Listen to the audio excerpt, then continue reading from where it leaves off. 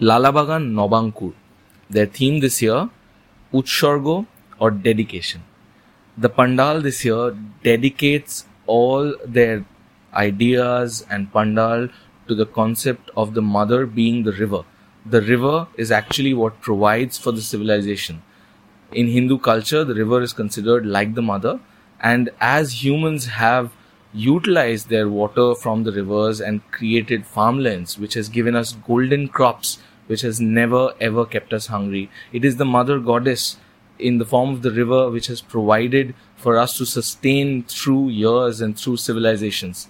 So this entire pandal tries to dedicate their tools, the tools of the farmers, like we have a lot of the different tools that farmers use during farming that have been utilized in the pandal. If you go inside, you'll have the ploughing tool, you'll have different tools that are helped to take up mud, and it is all made with these golden crops. The entire theme of the pandal is in the color gold or golden, and it's not just the gold, that material gold, it's the gold that comes in the form of food, which is quite much more important to sustain a civilization.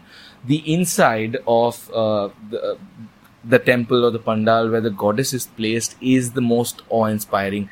The idol itself is created in such a beautiful and unseen fashion from before that it is sure to take your breath away. It is bound with different straw and different crops, making it into look like an ornamental golden beauty.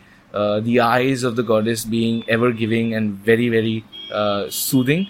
And don't miss the ceiling. It's beautifully done with hay or straw, and it looks absolutely stunning.